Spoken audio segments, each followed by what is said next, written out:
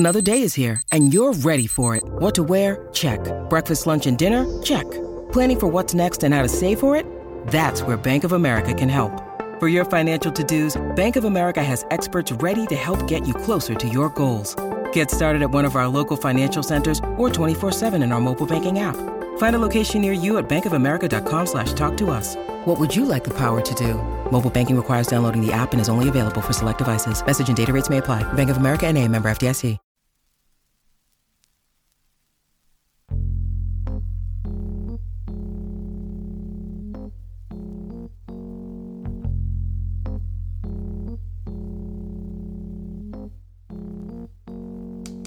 We live in a fractured America. Entertainment and news are custom tailored to our tastes and served up by the invisible hand of algorithms and AI.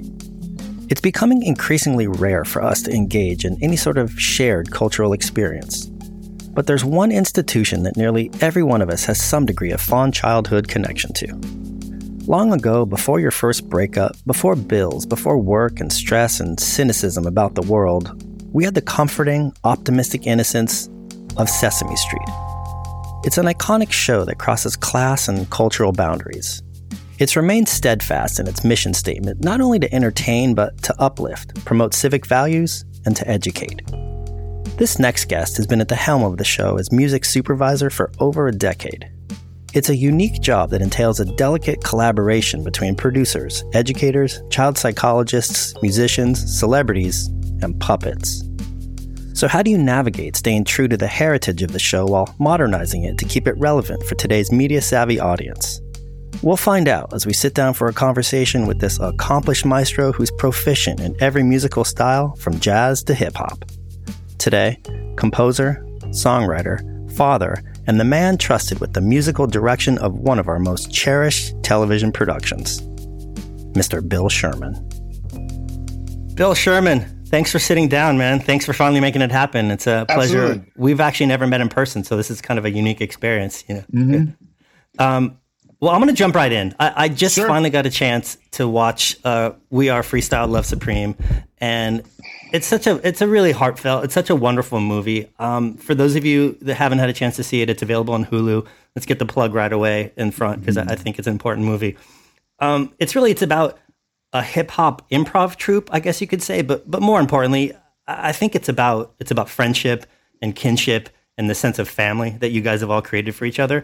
Mm-hmm. So I'm curious, the first time you actually got to sit down and watch the movie and see it presented on a screen, like what were your thoughts? What was going through your mind?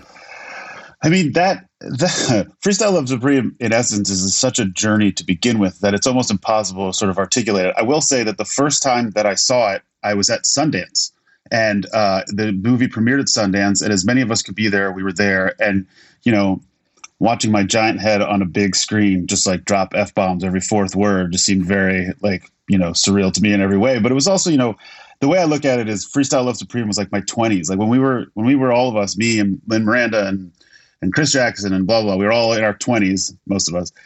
We would travel all the time and just do these shows and then have these, other jobs to like get by. And so it's funny when I look back on it, like these are my 20s and these are my friends. And at the end of the day, it was always just like a bunch of friends in a room, like trying to make each other laugh.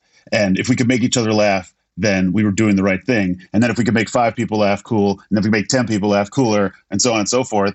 And then, we kept on touring and owning the craft. And then someone wanted to put us on Broadway and someone would make a film about it. It's very weird to see like younger me playing gigs. And like, also it's really fun to have my kids watch it because they're just like, who is this person I've never seen before ever, And so that's a little surreal too. And it's just like, it's sort of having like which I'm sure can be said about many documentaries. It's like having a living, breathing, like scrapbook of your, of some of the stuff in your past. So it's, it's a super cool thing to watch. And every once in a while, somebody from where I live will just be like, hey, I saw your documentary, because they really have no idea that like that's a part of my life, because I mostly just like write songs for Sesame Street and like do other kinds of stuff. So that's just like this weird performance angle that I have. Yeah. And so it's an unexpected thing that's, just again, was just a bunch of guys in a room trying to have some fun. And now a bunch of people know about it, so. What was I'm a little confused. Like so in some of the scenes in the movie you were on stage and some you weren't, like what's your actual role day to day throughout the years with those guys? For Freestyle Love Supreme, I'm in the group, so I play keyboards in the group. I mean, when we've done television shows and other stuff, I've been like the music director, but for the most part, so the way it's set up is there's a beatboxer guy and there's two keyboard players. One guy plays like the bass in a keyboard and another guy plays another keyboard. So I usually play like the bass with my left hand and then another keyboard in my right hand. And then, that's it. That's one thing, when I was in college, I went to Wesleyan University in Connecticut. I was a saxophone player and I performed all the time. And then when I left college, I sort of abandoned performance. So having Freestyle Love Supreme to be like a performance group is super fun. It's very odd that the one time I perform or the 5 times I perform a year are on like a Broadway stage in front of a bunch of people, which is super cool. And I'm very lucky that that's my performance thing. And it's very surreal still, like just, to go outside after, go to the backstage area and people are there and they're super into it. And people have seen Freestyle Love Supreme like 30 times. I just think that's so wacky and weird and awesome. And the good news about it for them is that, the show is different every night. So at least they get something new and different for sure. And do you feel, in terms of a movie, it's always dicey because there's arcs and narratives that need to be squeezed in or sometimes manufactured. Do you feel like it got the themes right? Well, yeah, I think the interesting thing about that group is there's 1,000 themes because it's all very specific, different people with all kinds of careers and things that have happened to them. I thought that the director, this guy named Andrew Freed, who, in addition to doing that documentary, has done like Chef's Table and Cheer and a bunch of other things. And he has been a friend of ours for like 15 years or something crazy like that. Like he was at my wedding and he was at Lynn, when Lynn got married and all this stuff. And so he knows us really well. So I feel like there's like 100 stories he could have told. And like, this is just the one he decided to tell. And it seemed like where we are in our lives now, like the one that made the most sense. It's sort of about guys who are friends, who get older, whose lives change, who have kids, and their lives change again. And then it's all in the shadow of like an unbelievable amount of success, which you can't really prepare yourself for at all as much as you would like to, in my opinion. And so watching what success does to all of those people and how they handle it and how some are more successful than others, and it creates this interesting dynamic. I think that's a very interesting part of that thing for sure. I mean, could there be are there other storylines? There are many, but that's the one that he took. So. It's interesting because I was just about to get to, like, one of the themes that I'm always fascinated with that I love to explore on this podcast is the politics of success and of fame. And, for those of you that haven't seen the movie, one of the group members, one of the characters in the movie is Lin-Manuel Miranda. And you might recognize his name. He had a little sleeper play on Broadway called Hamilton a few years ago. And it's become, wildly successful. And I assume he's become, wildly rich as well. And I'm curious, like, how has that affected your relationship with him or his relationship with the rest of the guys in the group? Because, group dynamics it's such a fragile thing to begin with. And it seems that such a dramatic shift in success, like, wouldn't have an effect on the fabric of that relationship.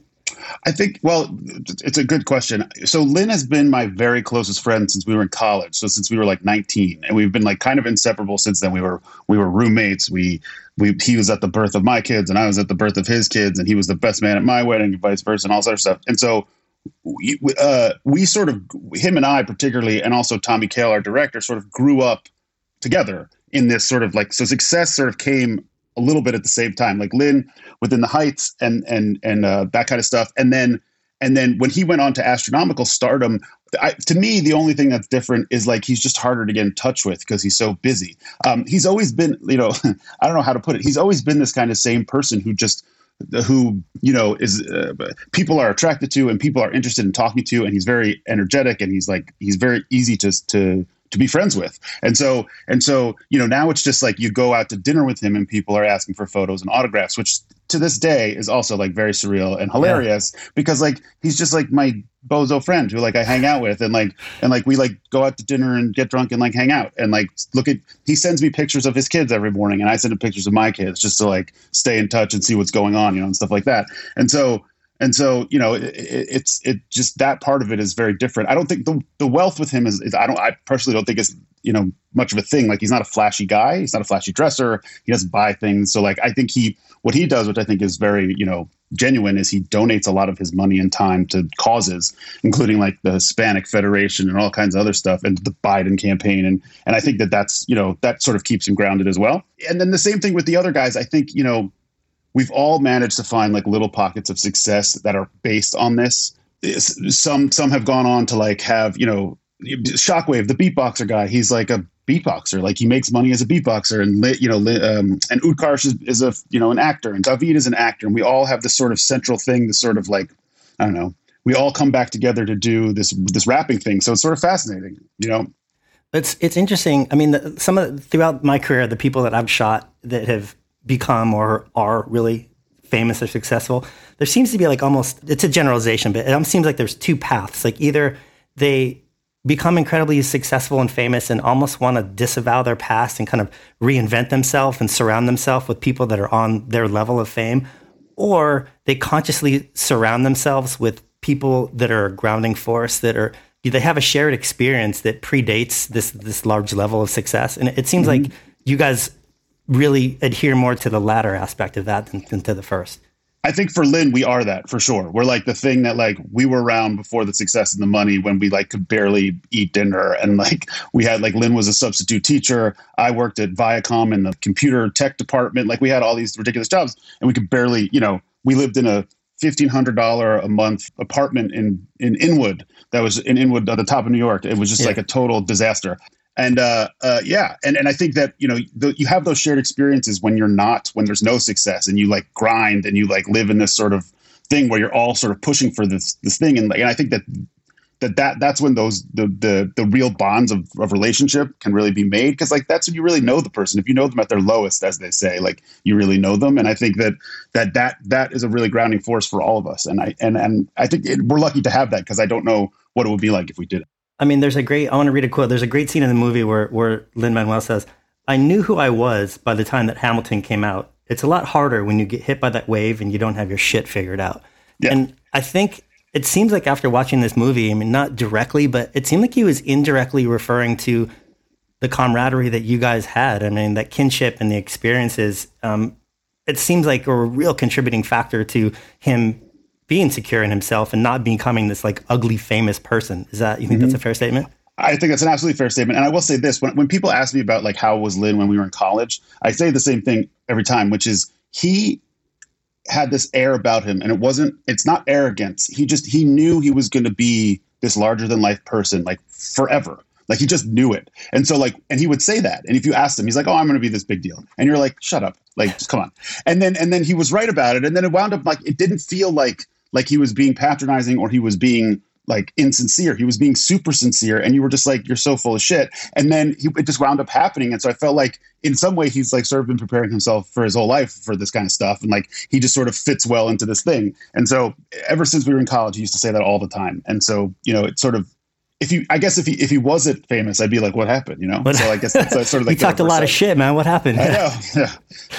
Yeah. There's some really interesting other arcs in this movie. I mean, Hamilton kind of plays a really key chapter in this movie in, kind of the second, third act. And, one member of the group moved to San Francisco for family reasons and kind of missed that chapter. And then another member was actually offered the role of Aaron Burr and basically lost it as a result of, his drinking and personal problems. But what's really interesting is that the theme of regret and jealousy is not really prevalent in this film. Was that downplayed, or do you think that's sincere? I know. I mean, I feel like all members of this group of Freestyle Ice Cream have some sort of regrets and jealousy. Like, how can you not? When you have that amount of astronomical success, how can you not be like, "Holy cow, where am I?" Or like, "What was my involvement?" And I don't think that's particularly like focused on, but I think there's an underlying sense of that, only because it's inevitable. I don't think that you can psychologically distance yourself from something that's that meteoric without you can't. I mean, it's right, and it's right on top of you, and it's right there, and you're just like, "Well, what's happening here?" And and it's always, and we joke about it, and I think that that's our way to sort of make each other feel okay about it. Yeah, I mean, I feel like it would be self-reflective to not think about that at all. I mean, absolutely. But there was one really beautiful scene, I thought. So UTK was one of the group members who was offered Aaron Burr's role and kind of, essentially lost it because of his personal problems. And he speaks really candidly about it. And there was a great scene when somebody asked him, "Why don't you drink?" And his response is, "Have you ever heard of the play Hamilton?" And I just thought it was such a beautiful way to turn a negative into a positive. And, the way he spoke of it being like a North Star in his life to make him have a constant reminder of why he needs to stay on track and keep his life, away from alcohol. That was a really beautiful scene in the movie. Yeah. He's a really beautiful person. Utkarsh, has had a lot of trials and tribulations in life, and he's been able to sort of turn it. He just had a baby, like stuff like that. And he, he always comes out on the other side really well. And he went through a lot of hard times. Like we knew him definitely during the bottom times. But yeah, the thing with Hamilton, I wasn't around for that, but I know that he sort of like played himself out of the role, and it just wasn't the right time for him. And I think part of him is shooting himself in the foot for having lost such an amazing opportunity. And then part of him is just like very happy that he didn't, because it led to other things. And he's like a very successful movie career, and he has he wouldn't have gone to, where'd he go? He went to shoot Mulan, and he met his wife there, and now he has a kid, like that wouldn't have happened. So, it's hard to, you can weigh all of those things against each other, and it's still sort of like, this is what happened. So here we go. Yeah, no, he just seemed to deal with it really healthily, because it could easily have just been like that. Absolutely. One thing that you wake up in cold sweats for the rest of your life. You hear stories about the, athletes that let a ground ball go between their legs in the ninth inning, and they just like, it haunts them, Bill Buckner. Yeah, totally. Yeah.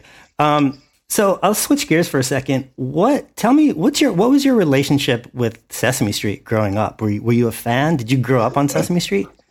People ask me that a lot now that I've been there for like 10 years. And the immediate answer to the question is I did, but I didn't, it wasn't at a time where I grasped it fully. Like I was like a G.I. Joe, Transformers, like He-Man kind of kid for sure. And so now, now that I've worked there and people always corner me, they're like, remember when Snuffleupagus was a imaginary friend and blah, blah, blah. And the answers to questions are no, but like now having gone back and sort of researched these things and like have a good answer for them, like, yes, now the answer is yes. And like, musically speaking, you have to go back and sort of mine the treasure chest from time to time when people want certain things, certain songs, certain vibes or whatever. And so like I've become definitely more familiar with it, but I didn't have an immediate relationship to Sesame Street, but now it's, it's like this humongous major part of my life. And so I've sort of grown into it, as it were. And I think Sesame Street sort of grown into me at the same time. We sort of have, become friends.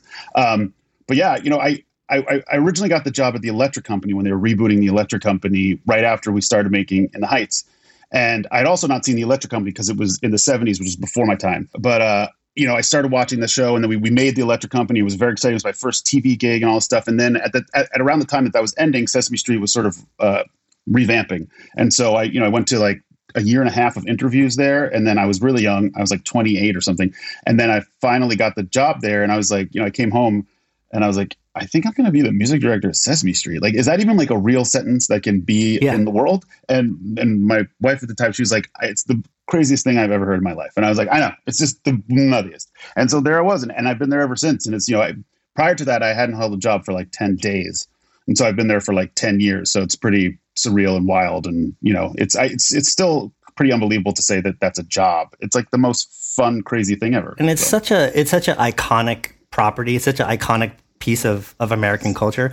I mean, so was it intimidating to have to take over that mantle? I mean, did you show up on the first day? Was there like a sealed envelope in the desk from your predecessor, like what presidents do? I mean, it felt like that. It was terrifying. So the guy I took over for had been there since 1969. So he was like 80 something years old. And so he's like this legend. His name's Danny Epstein, like one of the great music supervisors of all time. And so like I would find like pieces of paper in the desk that used to be his, but like nothing like that he was handing over to me at all. But yeah, it was just like when I took the job, I was like, I feel like Sesame Street's sort of been doing been treading water a little bit for the last little bit. If I'm going to do it, I'm going to like really do it. I'm going to rip off the Band-Aid. I'm going to revamp the whole thing. So I rehired all new staff, and I just did everything differently. And it took it was a few years of like sort of, ingratiating myself in there. But now, we set up a new system. It's very like from recording to composing to everything just sort of happens in this group that I, have mined over the years. And it's a really fun thing with a show like that, because it's so much material and it's happening constantly. Like you have to have the right systems in place, or it just feels like you're like treading water constantly, and it's insane. But also just like becoming part of an institution like that is very crazy. Not only from like a logistical standpoint, wherein the show, has been running on this, this track for so long that like people are very grounded in their ways and this is what they do. But also like, I always say that like every year they have this gala where some famous person sings and they raise a lot of money, but they show a video. And to me, like, when you're in something, you always forget what's going on around you. And you watch this video of like the things that Sesame Street has accomplished in the past year or whatever. And, a song I write one day 2 weeks later will be in Bangladesh in a different language, and some kid will be singing it, and I'm getting letters from like all over the country. It's surreal, and and I always forget. I just forget the amount of impact both that I have musically speaking, but also that like the show has on me. I bring people to the set, and they like walk on the set, and they're just like, how do you work here? Like I would just be, and it's surreal. It's like, I always say that walking onto the set of Sesame Street's like walking into the Oval Office. I've never been to the Oval Office, but I assume it's like that same, like take your breath away sort of gravity moment. Of where you're at. Yeah. Because everybody like people have things in common. They pay taxes for the most part, and they grew up on Sesame Street, and so like people have this idea of what this is, and they go in, and it always exceeds those expectations. So they're just sort of like standing there in a total haze, and it's very fun to watch that sort of thing. But anyway, to this day, I still pinch myself every time I have to do something. Today I had to, write a song, The Monsters in the Street, to the tune of Farmer in the Dell. That was today's epic composition. What was, you talk about how it had been treading water for a little bit, until you came into it. But like the first school, the old school of Sesame Street, where were those musicians coming from? Did it come from were they studio guys? Were they old jazz heads? Like how did Sesame Street first start in terms of their music production? Well, it's interesting. To this day, Sesame Street, the band that like is sort of like the Sesame Street band, is a conglomerate of musicians from all over the place. So as it exists now, the band is like the drummer from used to play Avenue Q, and the trumpet player from the Lincoln Center Jazz Orchestra, and the bass, so that kind of stuff. And then in the past, the initial band was Bob Crenshaw was one of the initial guys. He's a famous jazz bass player, and then and Joe Raposo, who was the initial head composer, also played in the band. And this, I found out later. I was doing a podcast. I do this podcast called Questlove Supreme with Questlove from The Roots, and we were interviewing Nile Rodgers, and it turns out that Nile Rodgers, the famous guitar playing Nile Rodgers, was the first guitar sub on Sesame Street. So we talked about that forever. Like one of the guys was sick or something. The guitar player was sick, so Nile came in. He was like 21 years old and just like sat down and shredded the guitar. And so we have that weird sort of. And he was on the show recently, like a year or two ago, and so that was sort of this very full circle moment. But it's always been like Broadway pit guys, session guys. Like Lou Marini, who was in the initial Blues Brothers, a saxophone player. He used to be Hoots the Owl, and he used to play all the saxophone stuff. And then, even today, so this is one of my favorite stories, is my fourth grade music teacher who taught me how to play the clarinet and the saxophone as a kid now works for me on Sesame Street. He's the woodwind player in the band, because I thought I'd pay that forward, and he's awesome. And he comes in from Long Island. He still lives where I grew up. And he comes in, when we went to the studio, he'd come in and record with all the guys. So, yeah. It's That's always amazing. a mixture. Yeah, and so, cool. without going into specifics, like in terms of the economics, does the heritage and the reputation of the show allow you to get a quality of musicians that you might not be able to like otherwise with relation to, pay scale and rates? Like, I imagine you have such a rich history of people that have worked on the show. It can't just be because they pay so well, right? No. Well, the other great thing about Sesame Street is that it's like a regular job. And I think any musician in the world, whether they're busy or not, wants to have a regular job. So like when I first was putting the band together, I went out everywhere and I met all kinds of guys. And I feel like one of my best assets as like a leader of things is to put the right guys into the room. And so with Sesame Street, it was not only finding the best players, but it was finding like guys that could hang out for like 4 hours every Tuesday for the entire year without wanting to kill each other. And we've been doing this for 10 years and it still works. So that's like a miracle. But the other thing about the Sesame Street Band was also guys who could play anything, because like we could sit there and we could go from like a bossa nova to a hip hop tune to a rock tune to a salsa thing, and they have to be able to play it all, and it has to happen quickly because we usually do like 40 cues a day or whatever it is. And so it's a lot of work and it needs to sort of move. So over the years, every guy has sort of found his niche, and like we know how to support each other and make the thing work. But yeah, from an economic perspective, you want to have the Sesame Street gig. It pays very well and it's regular. And so besides like being a Broadway musician on like Hamilton, it's one of the best jobs for a musician in New York City also, because no kids shows really have live bands at all. In fact, no shows at all really have live bands except for like, late night shows and stuff like that. So yeah. So I'm curious about the leverage that Sesame Street has in terms of getting its celebrity guests, because it seems like shows these days, it's this big publicity machine, and it's this tug and pull between the heat of the show and the heat of the celebrity, and who has more power. Where does Sesame Street fall on that spectrum? Do you find most celebrities are honored and excited for the opportunity to go on Sesame Street, or is there a lot of cajoling that goes down?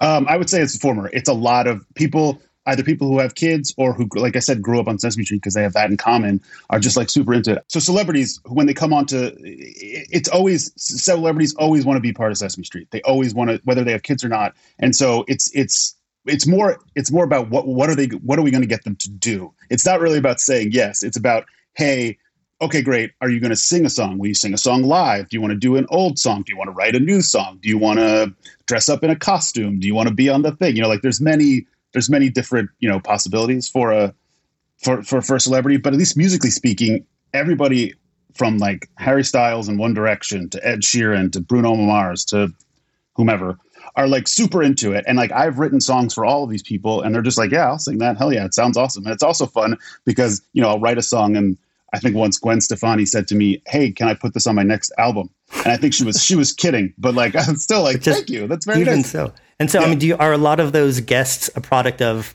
your relationship within the musical community? Like, do you pitch artists, or how do they get on the show? I personally pitch some artists from time to time, but mostly it just comes through our bookers and things like that. Also, like people who are New York based, and sometimes we go out to LA, people who are LA based, and then people who are trying to promote something. And, it depends. There's a lot of different variables with that. But like, at least for me, I really wanted to have Jack Antonoff on the show because I love him. I think he's one of the great producers. And so I went about it and I asked him, and then because I knew him through a friend, and he was like, hell yeah, and da-da-da. So then he was on the show, and then, just stuff like that. And Sarah Bareilles just recently was on the show, and she's been on it a couple times. We've worked together a bunch. So it's a combination of all of them. It's not so much me as it is we have really great bookers, and people just really want to be involved with Sesame Street. It's like it's like this great beacon of hope for people these days. So, you mentioned, Questlove, and I'm sure you're tight with the guys in the Roots, but their experience of creating musical content for Fallon must be totally different than yours, in that you have a pretty strong mission statement at Sesame Street that has to have this educational purpose. So, what's the relationship between the musical director and, say, the producer and educators and child psychologists? Like, how do you guys all collaborate? Is there conflict sometime between your tastes or objectives and what they need to accomplish? Absolutely, because everybody in the best possible way has their own agenda. So the producers want the greatest thing. The educators want to make sure all the education's fulfilled. Musically speaking, I want to like the longest possible musical moment ever, and I want music to be there all the time. And they of course don't. So it's a constant back and forth. I think what's interesting is the curriculum and the production team are sort of run hand in hand, and so you have to please all of your masters at the show. And it's really hard because we very rarely employ lyricists. Usually the lyricists are the book writers because they know the characters and they know how it's done. Whereas like writing the music is a much easier thing for the most part. Although, these days, when I get people to compose for the show, I always say, can you write like a song that you would write for an adult, just for a pop radio hit, as opposed to writing like a kid's song? Because once people hear kid's song, they have this like certain idea of what that's supposed to be and how that's supposed to work. So, over the years, we've figured out a way to sort of, streamline that process and all that. But, and that keeps it modern as well too. So it's not just pigeonholed as children's music. Right. Because I think, we get in trouble with sort of like only, making stuff too kiddie. That's what people have called it recently. Like it sounds too jingly and there's too many glockenspiels and things like that, But I think the process of pleasing the curriculum and the producers and all that, it's a challenge, and that's what makes it most interesting. I've also, so many songs in the world have held notes and long ideas and stuff like that. With Sesame Street, every syllable is accounted for because you're trying to get across all this information and all this stuff that like it's very syllabic stuff that all goes all the way to the end of the line. So you're not really like holding notes very long, like you're trying to get out the most information. So that's another extra challenge that like the music department sort of has. But the process, the way it works is I usually get a script that has lyrics in it.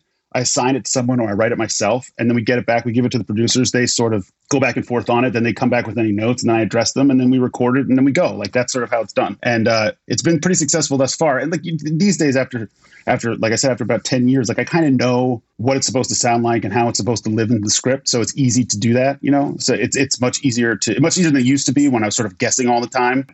Well, it also seems like the sensibilities and the maturity level of children have changed significantly since the early 70s, in that era of Sesame Street. And was that part of, your ethos of how you wanted to update it? Because, the kids that heard Sesame Street songs from 1972 were probably not listening also to FM radio or jazz records or whatever. Absolutely. Whereas kids today are like very aware of what modern pop music sounds like, Absolutely. And so what I do is I play all my songs for my kids, and they're 8 and 10. They're girls 8 and 10. If they like it, I always think that I'm probably on the right track, and they're very honest. So, they're the best litmus test there is, and they'll just say, this is terrible. Or it's just terribly demeaning. But like an hour later, if my older daughter is singing it back, like I know that it's stuck, and I know that it's like a sticky sort of melody. And I think that that's that usually works. Like she hasn't led me wrong yet. Although, what's so interesting about it is that taste is taste, and liking a music is all subjective anyway. So like I might write a song that I think is fantastic. My daughter might think it's fantastic, but I'll play it for the producers and they hate it. So it's even after this time, it's still a bit of a juggling, like to figure it out. As much as I think it's a great song, it might not be, and it might not get across the information in a way that works. And I think what we were talking about curriculum stuff before, we do a lot of repetition and a lot of saying things over and over again, because after testing, we've learned that that's what kids, that's how they soak up the most information. And so maybe I didn't repeat the chorus enough times, or maybe it wasn't sticky enough, or whatever the heck it is. And so, there's constantly that the idea of what's age appropriate, and what is it for a parent also, or is it just for the kid? And then if it's age appropriate, how sticky is it? And will a kid, because the other thing that's interesting that Sesame Street does is they test everything. So I'll write a song and then they'll play it for kids in a testing, environment, and then watch their, reaction. And so that's always a little stressful. You feel like, well, does the kid like the song? Is he singing it? Is he bopping his head? Is he dancing? Is he distracted somewhere else? Is he focused? So. You do that with focus groups with children? Yeah. I'm not actually part of that, but I do sort of get the, results. They come to me and they say, well, this song did or did not do. And so we need to either do something similar to it or do it again or whatever it is. So, a lot of times if you watch children's movies, like especially Pixar movies, they kind of operate on two different levels. There's a narrative for kids, but there's also a lot of these like inside jokes that are meant for adults to understand. Absolutely. I would suspect that that's done for economic reasons. So, you have to broaden the audience. You got to get adults interested as well. The funding and economics of Sesame Street seem a little bit different. And I'm curious, like, there's still a lot of those inside jokes, though. Like I was watching the other day, and there was an episode of it was chickens playing on the back of a truck with long red hair, and the name of the group was Florence and the Egg Makers, like obviously a Florence and the Machine reference. That wasn't meant to make 4-year-olds laugh. Like how do those inside jokes make it into, and what's the strategy behind that? I think for a long time until today, Sesame Street's supposed to be a show that kids watch with their parents, because if you're 3, you're probably watching a show with your parents because your parent is trying to make sure that you don't bump your head on the table or whatever it is. And so the idea was, let's have the kids learn, but at least the parents aren't like totally bored out of their minds, because I think like you'll watch a lot of other cartoon-based shows these days and it's mind-numbing, and at least for me. And so those jokes and like the songs and like using musical artists of the day was a way to sort of figure out if we could, play to both parent and child. And the jokes, there used to be more in the past. We used to do like parodies. We had Orange is the New Snack, and Lord of the Rings stuff, and like or Lord of the Chairs. We had a thing, and they played musical chairs, stuff like that. And so and True Mud was like a True Blood thing that we did a few years ago. So anyway, it was just to be engaging to a parent as well, so that the parent actually wanted to sit and watch the show with their kids. So we were doing, on two fronts. We were having a parent enjoy their kid learning, and having a parent just enjoy themselves at the same time. And I think Sesame Street may be the only show in the history of the world that happens to be able to do that and do it in some amount of success, which is just, seems crazy, but that's always been the mission. So essentially it's the same strategy as why feature films do it, just to kind of engage parents and kids at the same time. Absolutely. So it's funny. So you and I, we actually met in a very funny way. So a lot of kids from my generation, I grew up watching Saturday morning cartoons, and I just have such a fond sensibility for catchy jingles, like especially cereal commercials. And so when my son was born, I was like, I want to just start writing some fun songs. And so I collaborated with a friend of mine, and we put together a couple of kids songs. And through the power of the internet, I was able to reach out to you, and you were incredibly gracious. And you wrote me back, and gave me some input. And I guess my question is like, are there other me's? What are some of the most ridiculous or noteworthy pitches that you've gotten from outside sources? I get them all the time. And when I first started working in kids music, there's like a festival called Kindy Fest, which is like a bunch of people, and this is not derogatory in any way. I call it dads with guitars, which is like when your son is born, you're like, I'm going to be a musician. So you pick up the guitar and you start playing. And you like, maybe you learned how to play the guitar when you were like 10 years old, and all of a sudden you picked it up again because you want to do the right thing for your kid. I was also that parent, just for the record. I just have a much bigger, canvas to paint with, as it were. But so those dads and all these other people from this festival, I get sent songs a lot, and sometimes I actually will go searching for people because I feel like my writing staff, I bring on a few people a year, but I like to keep it diverse and interesting. And so like, I didn't have any women on my staff, so I hired a bunch of women and blah, blah, blah, blah.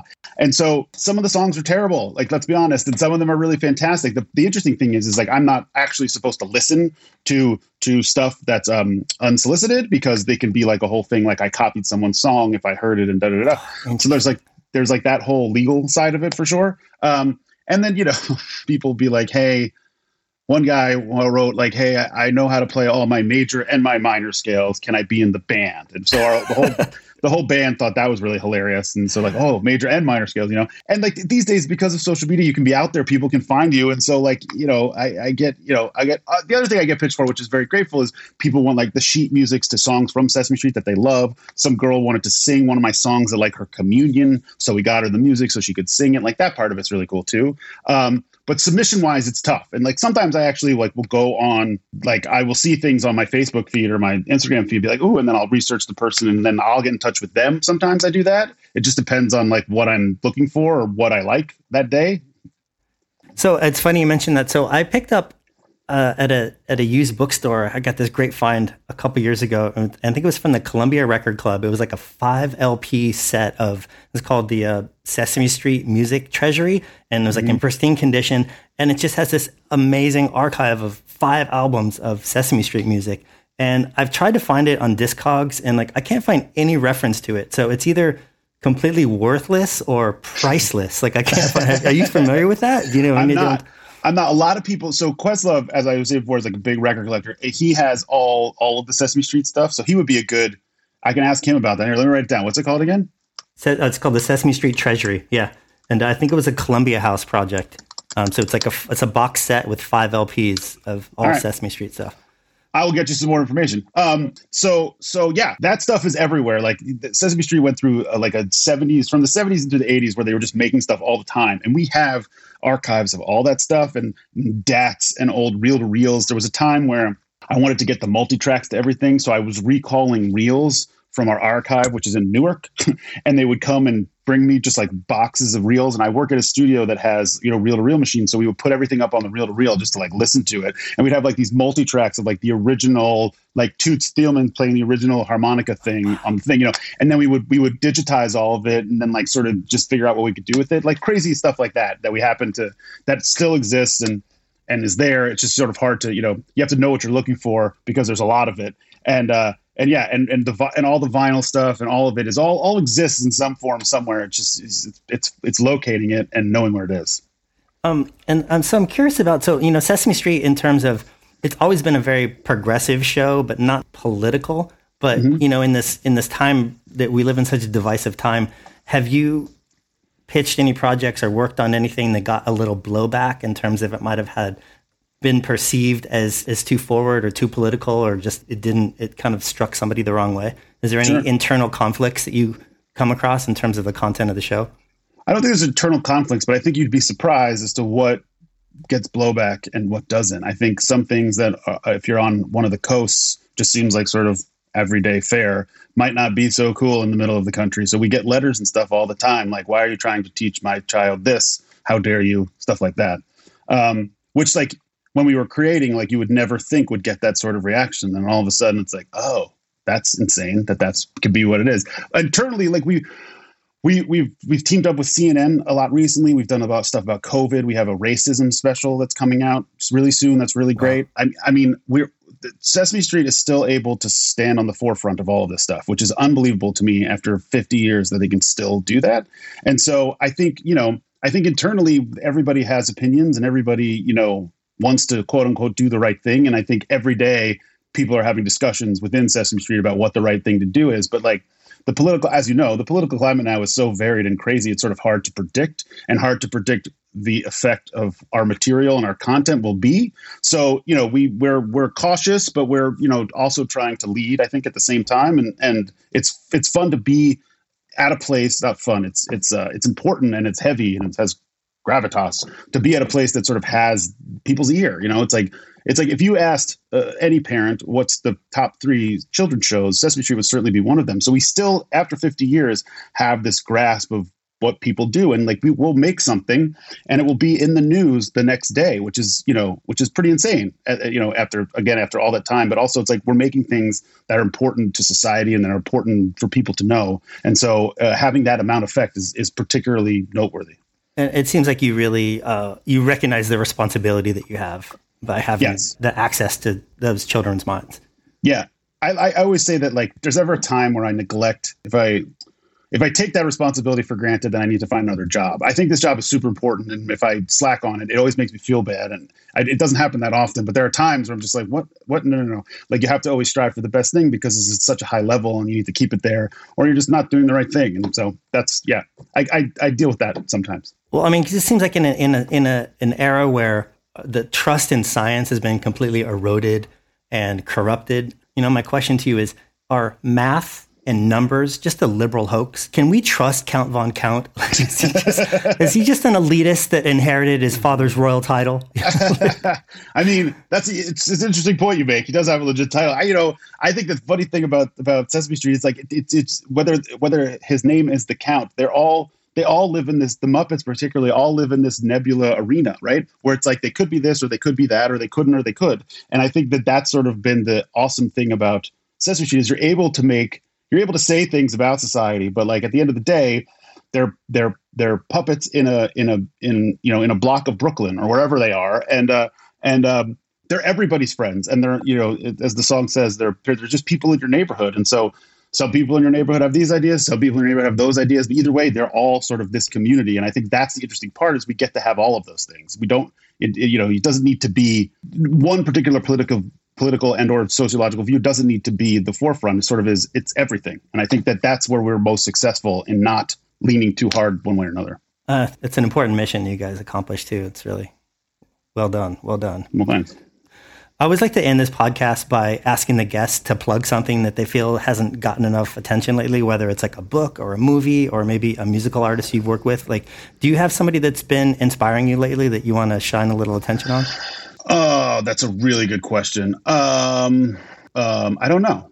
I have worked with this guy. His name is Jawan Crawley. He's a singer. He's on Broadway. He played the genie in Aladdin, and he's very, very talented. And check him out. I think it's under his name Crawley, and he writes great songs. And he's this unbelievable 17 octave voice, and he's really fun to listen to. So check him out. And anything contemporary, what do you listen to on your free time? People ask me that all the time. I have this weird thing where I'm in my studio right now, right? And so I'm surrounded by speakers and keyboards and all this crap. And so I'm in music almost all day long. So when I'm not listening, when I'm not working and I'm driving my kids places and stuff, I listen to CNN because I just don't want to hear music. And the problem with that is my kids want to listen to top 40 hits. So that's how I know a song is good is my daughters are on TikTok. And so they're like, well, Dad, this is a TikTok song now. And so I'm like, oh, cool. So I have some sort of reference for what is going on in the world. And I don't feel like such an old man. Right. And so they give me all the current events. And so I know all of those songs too. But for the most part, I try to just focus and listen to the news. And the good part about it is anywhere you go in New York is 1 hour. And so the CNN news cycle is 1 hour. So if you listen to it for 1 hour, then you can turn it off and then you can have silence. You can have whatever you want. But at least for an hour, you can kind of figure out what's going on and then sort of move on with your day. Sounds good. Well, Bill, thanks so much for taking the time out, man. Absolutely. I know the show that you work on it's so dear to so many people's hearts.